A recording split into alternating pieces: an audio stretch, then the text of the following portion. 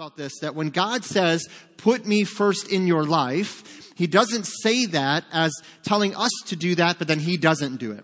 He shows us by example that when he says, put me first in your life, make me first in your life, he's showing us, I sacrificed for you. I displayed this already for you. So when I ask you to do this for me, you can do it following my example of what we see Christ offering. Now, again, we said this, that it's a principle of first fruits. We don't actually expect anyone to bring a lamb in here. And we said this last week. Please don't bring your lamb in here. Okay, we're not going to sacrifice anything. Okay, we probably would get a violation from the health department. Probably be some lawsuits. I don't know what would go on. The carpet would get ruined. So don't bring something in here like that. But the principle, okay, of this idea of offering our first and our best to God is what we see all through Scripture. So we unpacked that a little bit the first week. The second week, or last week, we talked about some practical examples of that. We're going to review those and give you two other practical areas of our lives that we can put God first or show that God is first. We read from Revelation 2. We'll read it in just a moment, but I want to read kind of a quote that we've been mentioning every week that I think really summarizes the heart of this series. One author said it well when they said this: when God is first in your life, all things will fall into order. When God is not first in your life, nothing will be in order. And I don't know about you, but I can say amen to that. I've seen that true in my life. When I've put God second, third, fifth, 10th, 50th in my life, and I thought these other things needed to be first in my life, whether they be finances, career, relationships, hobbies, whatever they might be, not necessarily bad things, right? Or wrong things, just things that don't need to be in first place. It's amazing how there's a season of pleasure or joy and, man, everything seems like it's going good, but give it time. And I promise you, based on God's word, when you give it time, the longer you live with God not in first place, the more chaos and disorder you'll see in your life and in your heart and in your mind and in your relationships. But what does it mean to put God first? Well, let me just tell you this. When you put God first, then everything's going to be in order. It does not mean there's no trials and tribulations. And putting God first doesn't remove trials. Putting God first means when the trials come, he walks with me through the trial, and I know he's walking with me through the trial. So the strength and the courage I have in God is evident to me because I've been putting him first. I've been in his word. I've been in prayer. I've been communicating with him more than just on Sunday morning, Sunday night, Wednesday night. But it's a relationship. And as I'm living in that relationship, putting him first, by the way, not to keep my salvation. So many people, I think they get saved, they receive the gospel, they receive Christ, they're redeemed. And then they start living this Christian life. And guess what happens? We find out, man, it's tough to live as a follower of Christ in the world today. And so things happen. We slip, we stumble, we fall. And some Christians, some believers battle with this idea that, God, do you still love me even though I fell? God, do you still love me even though I sinned over here? God, do you still love me even though I didn't put you first? And the resounding answer from Scripture on every page of Scripture is God screaming at us, yes. We are not saved by our works. We are saved by the grace of God. And from that salvation relationship, outflow of works come. And so when we talk about all of this, we have to understand it's not about I do these things, I put God first to keep my salvation. No. I put God first because he has saved me and redeemed me and he keeps me for eternity. And so we want to unpack that more this morning. So let's look at Revelation chapter 2 and verse 1. We're going to read 1 through 5 as kind of when we started last week talking about this idea of a great church that lost something. A great church that lost something. Revelation 2 and verse 1. Unto the angel of the church of Ephesus write these things, saith he that holdeth the 7 stars in his right hand, who walks in the midst of the 7 golden candlesticks. Verse 2 of Revelation 2. I know thy works, and thy labor, and thy patience, and how thou canst not bear them which are evil.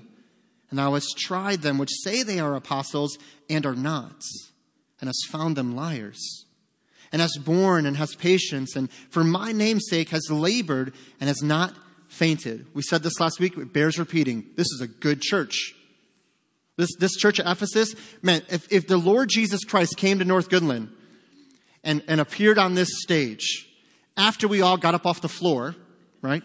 Which is what just happened. And he started saying those things to our church, I think we would be like, what? Like, do you really think that highly of our church? I mean, this is a good church, and they're doing good things. This is not a horribly wretched church. I mean, for example, read 1 Corinthians and all that the church of Corinth was going through, and then read this.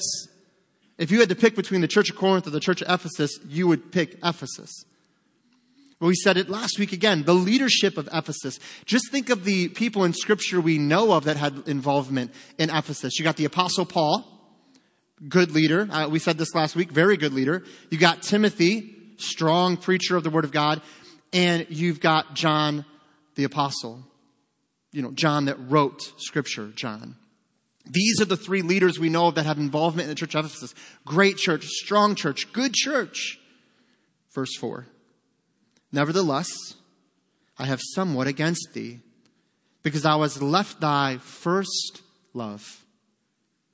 Remember, therefore, from whence thou art fallen, and repent, and do the first works, or else I will come unto thee quickly, and remove thy candlestick out of this place, except thou repent. That is not a loss of salvation. Okay, we're not going to unpack all of that, but that is not a loss of salvation. What it's saying is you need to repent and turn from these things so I can use you as I desire to use you in the world. I can't use you like I want to use you because you've left your first love, the Bible says. So repent of that, turn back to your first love, and turn back to your first works. Charles Stanley says it so well. God created us for an intimate relationship with himself. That's a powerful thought, isn't it? I mean, did you ever stop and think about that? God created you to have a relationship with you. That's hard because there's times I don't like me. I have a hard time hanging out with me. But the Bible says that God created you for a relationship with him. He goes on to say this, and developing that relationship must always remain our top priority. Working for God must never replace loving God. See, the church of Ephesus fell into a trap that many believers, many churches can fall into today. They're a good church. They're a sound church. They're preaching truth. They're standing on the Word of God. I love that it says they're testing apostles, those that would come and say, I'm an apostle of God. And they would compare that person to Scripture and realize, no, you're not. They're doing all these things right. They're doing all these things good and well. And by the way, verse 3 ends with, and they've not fainted. They're enduring persecution. Ephesus at this time was full of idolatry and wickedness. And this church stood as an example of what it meant to stand for God and to stand for Christ. But in their hearts, they drifted. The Bible says they left their first love. See, our foundation for everything we do as a follower of Christ is that he first loved us, so therefore we can now love him. And if we don't remember that, if we don't keep the relationship with Christ as foundational, we end up doing all this stuff for God, but we don't have a relationship growing with God. We have to keep it in check. And so now that we understand our foundation, as we talked about last week, that our foundation is growing in a loving relationship with Christ, that truly has to be first place. I want to walk through 4 practical areas that I believe we can place God first in our lives. And so if you're taking notes, 4 simple truths. Really easy stuff today, but I want to encourage you to think this through for yourself. This is not a sermon for someone else. This is not for the person behind you, beside you, around you. This is not for that person you know that isn't even in church right now. This is for you. We do this so often. And I've done this before too. I'm like, man, I wish so-and-so was here to hear this message. I mean, maybe that's just me. I know you've never done that. You guys are so much holier than I am. But I've done that. I'm like, oh, preacher, why didn't you preach this last week? Because, man, they really needed to hear this. No, we can't do that. I love that Jesus Christ in Revelation 2 gives multiple opportunities and reminders to repent. See, God is always gracious and willing. If you are ready to repent, he will receive you. Again, we're not talking about unto salvation. We're talking about the relationship. Okay, the relationship, the intimacy that is there. So, how can we make God first in our lives? What are some practical ways we can display that to others and to myself and to the Lord? So, making God first, number 1, in my time. In my time. I'm just going to review these first 2 real quickly. We unpacked them more last week, but in my time. This is how I live my life, how we live every day. Romans 12, 1 and 2, very popular verses, talks about the idea that we need to be a living sacrifice. We said it last week, and it's true this week as well. Time is the most valuable thing we have been given. It is limited. We don't know how much of it we have, and once we spend it, once we use it, it's gone. Time is truly the most valuable and the most precious gift we've been given. We were talking last night after family game night, which was, by the way, amazing. If you didn't have a chance to be here, sorry you missed out. I played a new game, Farkle. I never played. Any Farkle players in here? Anyone like Farkle? Okay. I love the game. It was a lot of fun. I mean, I won, so that made it even more enjoyable. But and I may have beat my wife and Pastor Keith, but that's just one game. So who knows what will happen the next time we play? But that did make me enjoy it a little more. But it was a great time. But as we were kind of getting cleaned up a little bit, I was talking to, or actually, no, I'm sorry, it was at the beginning. I was talking to Danielle Borneson, and just talking about, obviously they have a beautiful boy. They just welcomed into the world recently. And so Timothy, just a great gift. And so praise the Lord for that. But we were talking, because my oldest son is now 13. And we were just talking about that, like how quickly time goes by. And I know for some of you that are grandparents, you're like, oh, just wait, buddy. It's going to keep going. And I understand that. But I was telling Danielle and them, I was saying, it's so funny. When Anthony was real little and, obviously before Josiah came into the picture, I always had people tell me, just enjoy every moment. Time flies. And listen, I know you mean well, but to a young couple, that gets really old. It's like, I got it. Okay, I'll do my best. Thank you. You're better than me. I understand. No, but that's what we do, right? It's like those two things. Enjoy it. It goes by fast. When are you having another one? Okay, just reel it in. Okay, so you know what my response was when people would say that to me? When you have another one, we'll have another one. Okay, so, and then usually it's, oh no, I've done my time. I put my time in. But it's so true. Guys, listen, whether it's with children or grandchildren or just a relationship or just life, man, we blink and time just goes by. And once it's gone, you can't go back and get more of that back, right? Like, what do we always say? What's happened has happened. It's done and over with. You can't go back. You can't change it. So what do? We look at the day we have ahead of us. The gift we've been given today. The Bible says, boast not of tomorrow, for you don't know what a day brings forth. We don't even know. We're not guaranteed tomorrow, guys. But guess what? We live like we are, aren't we? Man, we don't really live every moment. And by the way, I don't do this all the time. So I'm not preaching to you like I've got this figured out. We're all growing together. But the Bible is clear. We can put God first by putting him first in our time. This doesn't mean we don't take vacations. This doesn't mean we don't rest and relax. This doesn't mean we go 24/7, 365 every day. Go, go, go, go, go. I don't believe that's investing our time wisely either. I believe God wants us to rest. God has given us, a principle of rest in Scripture, a day of rest. So we need to rest. We need to relax. Take vacations. Enjoy the life he's given you wisely. But also, when you have time to invest in someone else by sharing the gospel, or to pray with someone, or to get in God's word individually, or to love on someone, or serve someone, or encourage someone, or write an email, or a text, or a card. A card is this thing we put on paper. We used to put it in the mail. It's old school, okay? It's like a paper text. It's great. Whatever it is, right? We invest. Average life. The average person lives 27,375 days.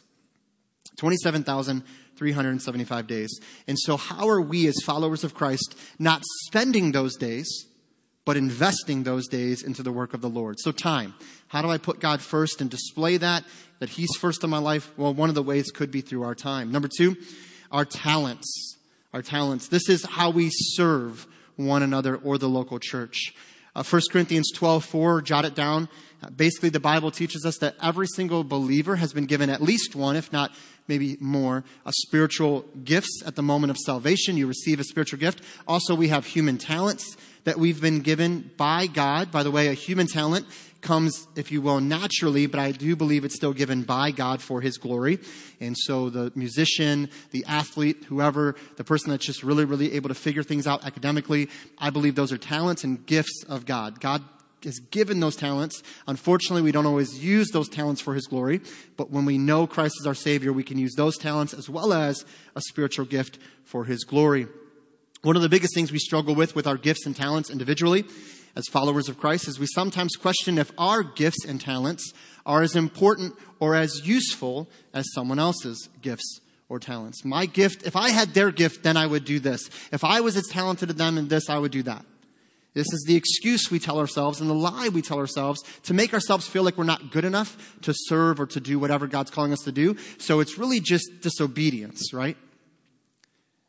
We think it's like a false humility, or kind of a humility, but it's really, I should say, a false humility. It's like, God, I would do that, but I'm just not smart enough. And God's going, okay, so you're insulting your creator to say that I didn't make you smart enough to do this or that I'm calling you to do. So now not only are you disobeying, you're blaspheming. And you're disregarding your creator, God. What did God tell Moses? But God, I can't speak well. I stutter. I have a stuttering problem. Moses, who made your tongue? Who made your mouth? See, when we do these things and we think these things through, we're actually insulting our creator. So rather than do that, realize that God has created you with purpose. Do you know the Bible says that he doesn't just create us, he forms us? The word formed actually means created with distinct purpose, a unique purpose. So how has God gifted you? And how are we using those gifts to serve him and others? It's not the question of, are my gifts good enough? The question is, am I using my gifts for his glory and my talents for his glory? So how can I put God first in my life? We do it through our time. We do it through our talents. Moving into the new material this morning, we want to look at two more practical examples. And before we get to this next one, I need you guys to do a little exercise for me here. Not get up and jump in jacks exercise, but I mean, I guess if you want to, whatever. But I want you to do this. I want you to say this after I say this, okay? So I'm going to say it, and then you're going to repeat it, okay? Are you ready? God doesn't need my money. Go. Okay. North Goodland doesn't need my money. The third way that we show God is first in our lives is through our tithe or how we handle and view our finances. And I wanted to set the stage with that because I feel like there's some believers, and unfortunately some churches have done this. They've made such a point of hammering on money and tithes and offerings and all of that, that they've almost made people think that that's what it's all about. And it's not, because here's the truth. God owns the cattle on 1,000 hills. He doesn't need your money. God is able to do what God can do with resources you can't even fathom. But you know what a blessing is that comes as a follower of Christ when I realize that not only is my time gifted to me by God for his glory, not only are my talents and my gifts a gift from God for his glory, my finances are a gift from God for his glory. We can't separate those. We can't say, well, my time and my talents are one thing and my money's another thing. No. The Bible doesn't teach that kind of Christianity. The Bible doesn't teach sacred and secular living. Everything for the believer is sacred. And so my money, my time, and my talents, they're all God's. He's just gifted it to me and said, now go be a good steward with what I've given you. The word steward could also be the word manager. Go manage well what I've given you. Not unto salvation. Well, I guess I'm not going to get in because I didn't give enough. I'm not going to get in because I didn't serve enough. No. That's works-based salvation. The Bible says that we're saved by grace. But how we view our finances is hugely important to putting God first. Go over to Matthew chapter 6. Now, there's tons of verses about finances. There are tons of verses in even the New Testament and Old Testament about how we handle our money. But I want to use this as kind of a starting point. It's just one verse that's always spoken to me to help us understand the position our finances should have in our lives. Matthew chapter 6 and verse 24.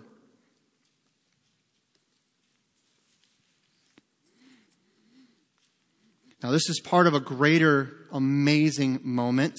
Many of you know Matthew 6 falls kind of towards the middle end of, when the passage we're going to read is kind of towards the middle end of the Sermon on the Mount. So the Sermon on the Mount goes from Matthew chapter 5 all the way to the end of chapter 7. Okay, and it's amazing when you open up Matthew chapter 8 and he says that all the people were astonished at his teaching. So all these things, when you read 5, 6, and 7, many of your Bibles will have little kind of like broken up segments, and it'll say different headings over each one about finances, tithing, different things, fasting, those kind of things. Because Jesus preaches this sermon and he covers so much ground in this sermon. It's truly amazing. But I want to, focus in on Matthew chapter 6, verse 24. And again, we can read all the way through 34 and see some amazing truth. I encourage you to do it on your own. For time's sake, I just want to focus on 24. No man can serve two masters, for either he will hate the one and love the other, or else he will hold to the one and despise the other. You cannot serve God and mammon. The word mammon is finances, money, something along those lines, however you want to translate it. So basically, Jesus is really direct in how we handle our finances or how we view our finances. And what are the two options? To summarize, either you serve and worship your money, or you serve and worship the Father and the Lord Jesus Christ. You can't do both. If I worship my possessions, I'm not worshiping God and putting Him first. If I realizing my finances were given to me by God, that I put Him first, and the finances are just a tool to see His work and His will done in the world around me. Jesus is pretty direct. Do you own your finances, or do your finances own you? Do you own your possessions, or do your possessions own you? Do you own your stuff, or does your stuff own you? Do we suffer from the same issue the rich young ruler suffered from? Came to Jesus. You guys know the story. I got to get going here because it's 11:30, and if I don't finish, Pastor Greg is going to make fun of me because I made it a 4-week series after all. So we'll have to go going. But I think he's doubting me whether I can do it or not. I think he's got some kind of a bet going in the church somewhere about whether I can make it happen or not. The rich young ruler comes to Jesus, and he comes in such arrogance, right, and pride. I mean, he thought he was it. His possessions, he thought he was the man. And he comes to Jesus and basically says, what do I got to do to be saved? I'm summarizing here. Jesus' response is what? Someone tell me, what does Jesus say first? Not sell everything, that's second. What's he say first? What does the law say, right? Keep the law. What does the law say? And he goes, I've done all that since I was a kid. Red flag. I've kept all 613 commandments since I was a kid. Red flag. There's this one about not lying in there. I don't know if you've caught that one. About bearing false witness. I think you're doing that. So what does Jesus say? When this man, by the way, speaking to the Son of God who will die and rise again for our sins, the perfect, sinless, spotless Lamb of God, who's going to die, by the way, for his sins. He comes in this arrogance and this pride. Jesus says, okay, sell everything you have, give it to the poor, come and follow me. The Bible says he left sad because he basically had great wealth. You know what Jesus did? And I always have to point this out. He says, what does the law say? Read the Gospels. It's amazing. When somebody would come in arrogance and pride, it was law. When someone would come in humility, it was grace. Does Jesus give Nicodemus law or grace? He gives him grace. You see this over and over again. When there's a humility from the person seeking, he doesn't need to, and the Bible says this, what's the purpose of the law? To break the heart of the sinner. To show the sinner, I have sinned, I need repentance, I need forgiveness. That's the purpose of the law, to show, here's God's standard, here's you. The law doesn't save us, the law reveals our need for a Savior. And so Jesus demonstrated that same principle all throughout the Gospels. And so this rich young ruler leaves sad because he had great wealth. Do you notice Jesus doesn't just say, believe on me and you'll be fine. Just believe. No, he says, here, I need you to do something. I need you to show me that you're going to put that second to me. But see, here's the thing. Jesus knew the man's heart. And he knew his heart was more in love with this stuff than it ever was going to be for Jesus. See, he gave him basically the first commandment. Thou shalt not have other gods before me. Have you done the law? Keep the law. Oh, I've done that since I'm my youth. Let me give you an example of how you're not doing that currently. You sell everything you have. Who's your real God? Who are you really going to serve? See, this is how real and direct Jesus gets with us. By the way, this is a potentially new convert. He doesn't sugarcoat anything. He just tells them, look, man, this is what it is. I love that Jesus is direct with us. I don't want him to sugarcoat things. I want him to tell me what he really wants me to do, how he wants me to think, and how he wants me to live. And with our finances, it's crucial. He resisted surrendering to Christ by giving all he had to the poor and following Christ. Again, note that faith is displayed in the following of Christ, not merely in just lip service to Christ. When we realize God is first, we submit our wealth to him to be directed as he chooses. Luke 6:38, you can jot that down. We are called to be faithful stewards of our finances that he has given us. Again, which is true of our time and our talents. To just kind of walk this out a little bit, I know we could go a lot deeper into this, and if you have any questions, please see me. If you want a copy of my notes, I can email them to you, send them to you, whatever, that's fine. But we need to understand this. In the New Testament, again, principle pattern. In the New Testament, we don't see a direct command to tithe as we do in the Old Testament. We don't see a direct command to tithe. And in fact, the few times Jesus brings up tithing or tithing is talked about, it's primarily seen as someone using it to bolster their spiritual resume. The Pharisees would say, look how many times I've tithed. Or Jesus spoke about it in the sense of, you've done these kind of tithes, but that's not acceptable. Show me that heart is the idea. So again, we're going to unpack this, but we don't have a direct command to tithe in the New Testament. The word tithe in the Old Testament directly means or translates to 1/10. 1/10. This is why a lot of times people will say we're supposed to give 10%, because the word tithe means a tenth. So a tenth is 10%, so we give a tenth and a 10%. Again, in the Old Testament, however, if you look at all of the things they were asked to give, you would be closer to 23 to 26% in total tithe and offerings. So again, should we give unto the Lord? Absolutely. Is it okay to give a tenth and 10% of what you make? Absolutely. The principle is there, giving unto the Lord, and there's nothing wrong with that. But some people have made the tenth the important part.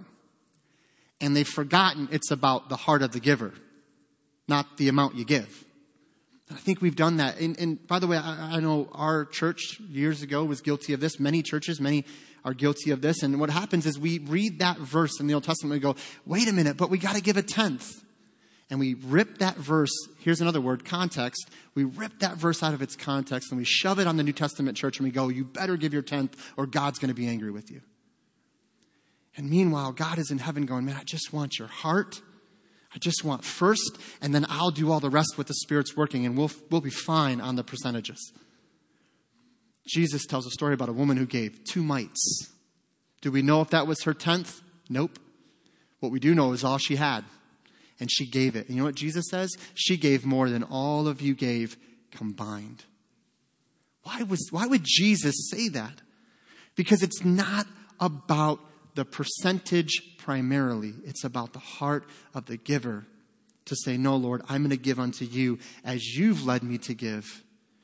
See, another problem with this whole tenth thing is sometimes we think I only have to give a tenth. As though somehow I gave my tenth, now the 90's mine to do with what I want. It's true. I mean, God's going to give you grace. You can use it however you want. That's the whole point of being a steward and called to be a manager. But when we go into it with that mindset, I believe we're robbing ourselves of some blessings. Rather, we should go into it saying 100% of this is God's. He's given it to me to use wisely. I've prayed. I've looked at where we're at. I believe we can give this. There's some sacrifice to it, but I believe we can give this faithfully and consistently by God's grace. So God, help me to do that. Maybe it's 2%, 5%, 50%. I don't know. That's between you and the Lord, the Bible says. So I want to really make sure we're clear on this. I'm not saying we don't give. I'm not saying we don't support local ministries and missionaries and all of that. What I'm saying is, and I'm not even saying you can't give a tenth. That's fine. I tell new believers who are like, hey, I want to start tithing, but I don't know where to start. I always recommend, hey, maybe prayerfully consider starting with a tenth. It's a good round figure. It's something we can work with. Pray about that. But I also believe, and this is maybe more my opinion, so you can disagree with me on this one. The rest of it you can't, but this one you can. I'm just kidding. I've met people who are in debt, massively in debt. And they take from paying off their debts so that they will meet the 10% tithe. And I question, what's the better testimony there? Should we give unto the Lord? Yes, we should. But I would look at it this way. Wouldn't God rather us get out of debt by giving 4% or 5% to the ministries of the church or missionaries, whatever? Take that other 5%, dump that back into our debt, get out of debt so we can give 25% to the ministry? You see what I'm saying? So we got to pray about this. We got to think through this. We can't get so locked into these percentages and start realizing it's about the heart and the relationship. Remember all the way back What's our foundation? The relationship with Christ. That's the foundation. And so again, when it comes to our finances, how we view our finances directly reflects how we view God's position in our lives. One author said this: giving has never been an accounting issue. Giving has never been an accounting issue. It's always been a heart issue. So I want to look at real quickly. You can jot this down. 2 Corinthians 9. 2 Corinthians 9, 1 through 15 is an amazing passage Paul writes to the Corinthian church dealing with this idea of giving. And I want to give you some principles here, some benefits that we see Paul speaks of here. And again, for time's sake, I'm going to encourage you to read 2 Corinthians 9, 1 through 15 when you have time. And I'm going to give you kind of the benefit and then the verses that connect to that, okay? So what are some benefits when I give as a follower of Christ? Well, the first thing we have to know is that your giving will provoke others to give. We see this in verses 1 through 5. Basically, your fire fires them up. Now, this doesn't mean we tell people so much what we're giving, okay? We don't rip out the giving statement and go, I'm obviously a better Christian than you. Bottom line, buddy, bottom line, okay?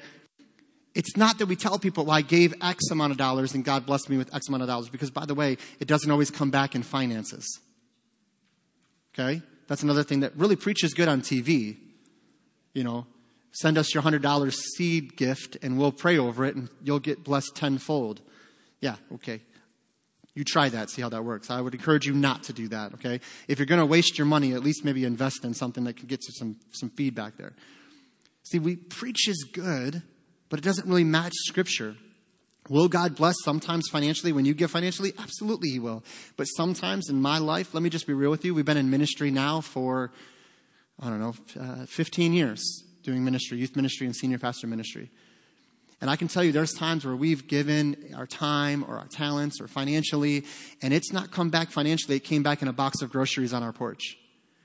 It came back in someone filling up, I think it was a Sunday morning. I used to leave my keys in the sound booth. Back before TJ said, get this stuff out of here. Okay, it doesn't belong here. Okay. And I made a comment in the beginning part of the sermon that we were driving to church and low on gas. The gas light came on and we were praying. And our faith was never greater going to church than when we were praying, Lord, get us back to town so we can get some gas. Okay. Someone in the church went and got my keys. They knew they were there. Went and got my keys out of the sound booth, went and filled my van up. Came back to church, dropped it off. I got in the van, I started up. I'm like, why do I have a full tank of gas? Didn't say a word to me about it. I still don't know who did it. I have an idea who did it, but I don't know who did it. And you might say, oh, but preacher, that was just them being a blessing. Exactly. God's blessing to you doesn't just come the way you want it to come. Sometimes God goes, I know you need this. Here, I'll provide this. And you've been faithful in these things, so I'll bless you in this way. We got to realize that God will bless in different ways. So when we're sharing that we're giving, whether it would be time, talents, or finances, we're not sharing an amount or we're not sharing the dollar signs. We're not bragging or boasting. We're just saying, man, I've been so faithful to God by His grace. And look at how He's blessing me. Again, not so that we're blessed, but why do we get blessed? So we can give to others. Okay? So your fire fires them up. That's the idea. Your giving will bless you. We talked about that a little bit already. Your giving will bless you. Again, not always financial. How about the joy that we get from knowing that we gave? God just allows us to feel that joy and that assurance that we did what He called us to do. There's a great blessing there. Your giving will meet needs. Your giving will meet needs, not just here to Lapeer County, but to the world around us through missions. We sponsor or we support our missionaries $100 a month. We have 11 missionaries that we support monthly. Okay? That money doesn't just come from nowhere, right? Responsibilities here, curriculum, these kind of things. It's amazing to see that when we give, we can meet needs of the Lord. Your giving will glorify God. When you give and you sacrificially give unto Him, it honors Him. And what does that mean when we honor Him? It means, God, I'm putting you above my stuff. I'll give because you're worth more than this stuff. I've always been amazed when we see what we see in the book of Acts, the early church being so free to give, which leads kind of to the next idea here, the benefit. Your giving will unite God's people. Your giving will unite God's people. That's verses 14 and 15. So your giving will bless you, verses 6 through 11 of 2 Corinthians 9. Your giving will meet needs, verse 12 of 2 Corinthians 9. Your giving will glorify God, verse 13. and your giving will unite God's people. What do we read in the early church? It says that they sold all their possessions, not all of them, but some of them, sold their possessions, gathered all the money together, put it before the apostles' feet, and says, here, this is for whatever we need to do for the Lord. That was something that united that church together and solidified that church together. Isn't it amazing that the rich young ruler denied a direct command from Jesus to do something, but the early church, just as a mere overflow of a relationship with Christ, did it freely? Did you ever think about that? Rich young ruler, Jesus directly says, do this. He says basically no by walking away. The early church never commanded to do it. Just in the overflow of the relationship said, we should do this. We feel led to do this, and did it. See, that's the difference between this legalistic law, do, and this free grace, relationship-based salvation where we go, God, I'm just going to live in a relationship with you, and whatever you call me to do, I'll do whenever you call me to do it. See, that's the difference. So we see that we put God first in our time, in our talents, and in our tithe, or how we view our finances. Lastly, I want one more point to make here. So we see also we put God first in our thinking. 2 Corinthians chapter 10. 2 Corinthians chapter 10, one of my favorite verses. Our time, our talents, our tithe, and our thinking. This is how we direct our minds. How we direct our minds. 2 Corinthians chapter 10 and verse 5. Again, great context here. I encourage you to read the whole passage, the whole chapter. But verse 5, casting down, Paul says here, the Apostle Paul writing to the church at Corinth, casting down imaginations and every high thing that exalted itself against the knowledge of God. And here's the key, and bringing into captivity every thought to the obedience of Christ. Taking into captivity every thought unto the obedience of Christ. This is such a powerful truth that in Christ we can actually take captive every thought to the obedience of Christ. So what does that look like when I put God first in my thinking? I'm going to take captive any thought that doesn't fall under Christ's leadership or command or direction. If I have a thought that's contrary to the things of Christ, I'm taking it captive. I'm binding that thought and I'm removing that thought. It means we take captive wrong thinking. And by His grace and the work of the Holy Spirit, this is possible. We conform that thinking to the gospel. This is what Romans 12 talks about, right? Being transformed by the renewing of your mind. Not conformed to the world, but being transformed by the Spirit. Being conformed to the world does not mean what you wear on the outside. Right? It doesn't mean that. Some people in churches have preached this. It's not about that. It's about thinking as the world thinks, meaning I'm driven and consumed by the fears and the stress and the desires and the lust of the flesh and the lust of the eyes and the pride of life. Like that's consuming me if I'm thinking like the world. But I take those thoughts captive in Christ, remove those things because I want my thoughts to be in obedience to the things of God and unto the gospel. Wrong thinking is when I allow myself to dwell on thoughts that are not pleasing to the Lord. Basically, I'm not thinking Philippians 4:8 thoughts. So you want to jot that one down. Philippians 4:8 thoughts. That's where Paul says, think on these things. And I think some of us, I know myself included at times. And I think nowadays, more than ever, we need to make sure we're taking captive the thoughts that were not pleasing to the Lord. This also happens again when I think either too low or too high of myself. Too low or too high of myself. We must think of ourselves as Christ thinks of us. Romans 12:3. So some different verses there to study through for the week, but it's important we understand this. It's basically wrong thinking that I submit to the gospel when I'm not dwelling on the right kind of thoughts. I'm not submitting those thoughts to Him, thinking on these things. And I'm also thinking too low or too high of myself. Here's a reality. Many of us struggle with this. We think we're either not good enough or we're too good. We're at one end of the spectrum or the other. God, I know you love me, but I'm still a horrible person. Or God, you're so lucky that I let you save me. It's like, what are we talking about here? What? Like we come into heaven, we're like, here I am. And you're welcome. Right? Like it's like, what are you talking about? When we realize that in Jesus Christ, we were created and formed with purpose. And listen, I know I said it earlier, but I'm so excited for this video that we're going to be showing on February 6th. And I really hope you'll make time to watch it, because I do believe that for a long time now, people have been convinced that they're just an accident. Like a biological oops. Just kind of, there you are. This premortal ooze that created you. Do you know the problem with that at its greatest level is it removes the wonder of creation, that you were created by God with worth and value. Do you know why you have intrinsic value and worth? Not based on what you look like, your gender, how much money's in your bank account, what you do for a living, how successful you are in the world. Do you know why you just have value and worth? Because you were created by God and you bear the image of God according to Genesis. You are an image bearer of God. Now, in sin, when we fall into sin, or born into sin, that image is perverted to a degree, because now we're not living as those image bearers of God. But the Bible never says that we cease to be image bearers of God. And that's the beauty of what salvation brings. It restores us to who we really can be in God and through Christ. And so every single person in this room, I don't care what you've been told. I don't care if you were told you were an accident. I don't care if you were told your mom and dad didn't even want you. I don't care. I mean, I've heard stories about individuals that there was an attempted abortion and they happened to live through it and those kind of things. I don't care what you've been told about why you got here, how you got here. You are valuable and you matter. And if you're fighting for acceptance, and if your mind is dwelling on the acceptance of others, stop allowing that to happen in your life. Realize that through Christ you can be accepted fully as you are, redeemed, saved, and restored to that relationship with God. You see, our thinking is crucial in how we use our time, use our talents, and use our finances.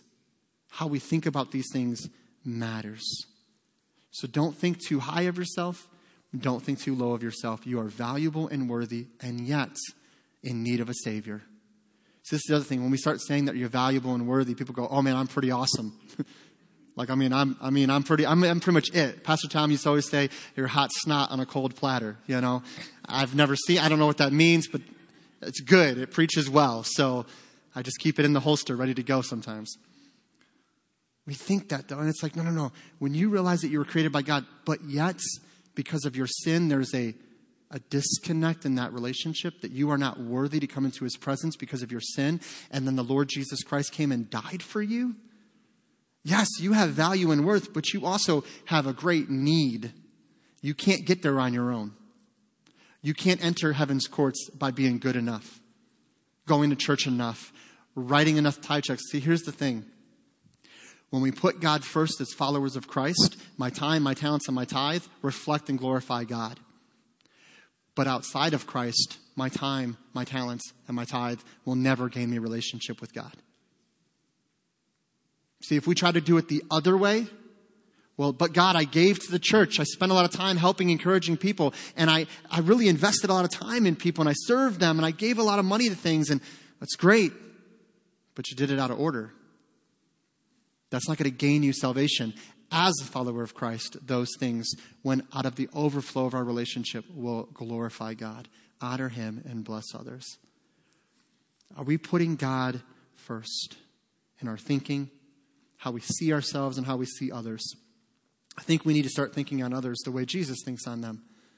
We need to see them as people that he gave his life for and that he rose again for. And that if we would just take the time to stop judging them and condemning them and criticizing them for their sin because they're sinners, and just went to them and said, Jesus loves you and he wants to save you, and here's how he saved me, I think we would see a big difference in our lives and in the lives of others.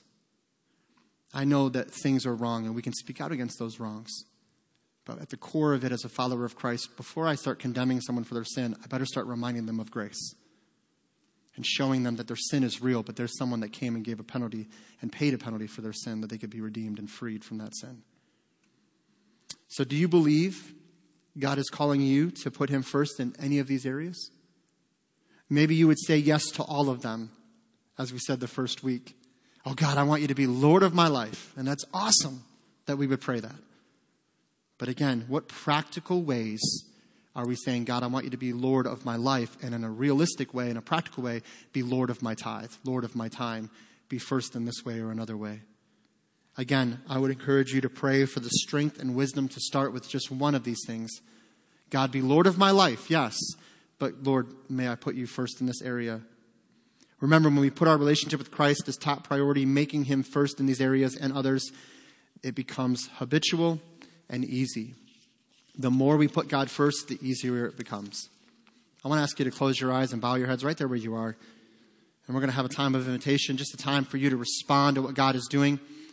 The band's going to come and lead us in a song of worship in just a moment. So maybe you would come and bend a knee, and maybe you want to come and pray and just say, God, I want you to be first in my life.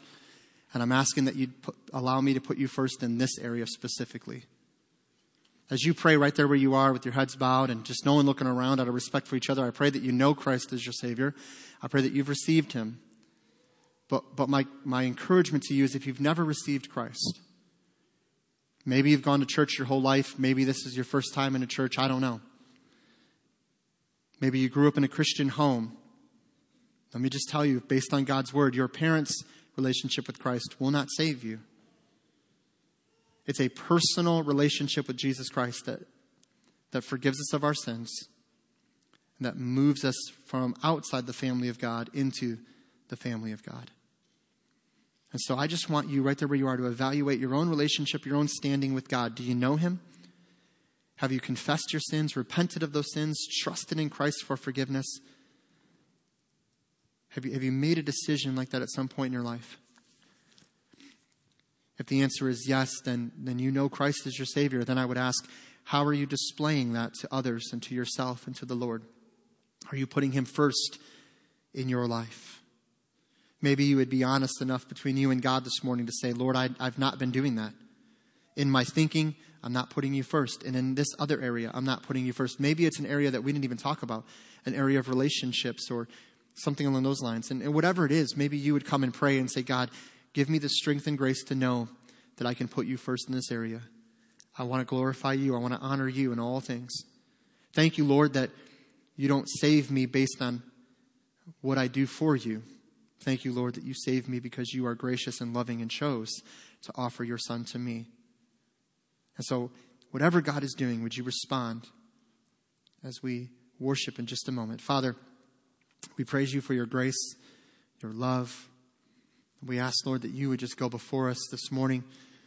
Open our hearts and minds to what you have for us, that we would respond to you as you desire us to. Father, whether we come forward and pray or whether it's there in our seats, I pray that we would just acknowledge you as first place in our lives. Not just for today, not for this week, but for this whole year coming up. But Lord, we can't really decide to put you first for the whole year until we decide to put you first in this moment today. And so, Father, again, thank you for your grace and your mercy and for lifting us up. Pray that we'd be stewards of all the things you've given us. We ask this in Jesus' name. Amen. Would you look this way just for a moment? Would you stand to your feet as the band leads us in a song of invitation? If you'd like to come and pray, maybe as a couple, individual, family, you want to come and bow a knee and just respond to him, maybe there in your seats. Whatever God is doing, would you respond to him this morning?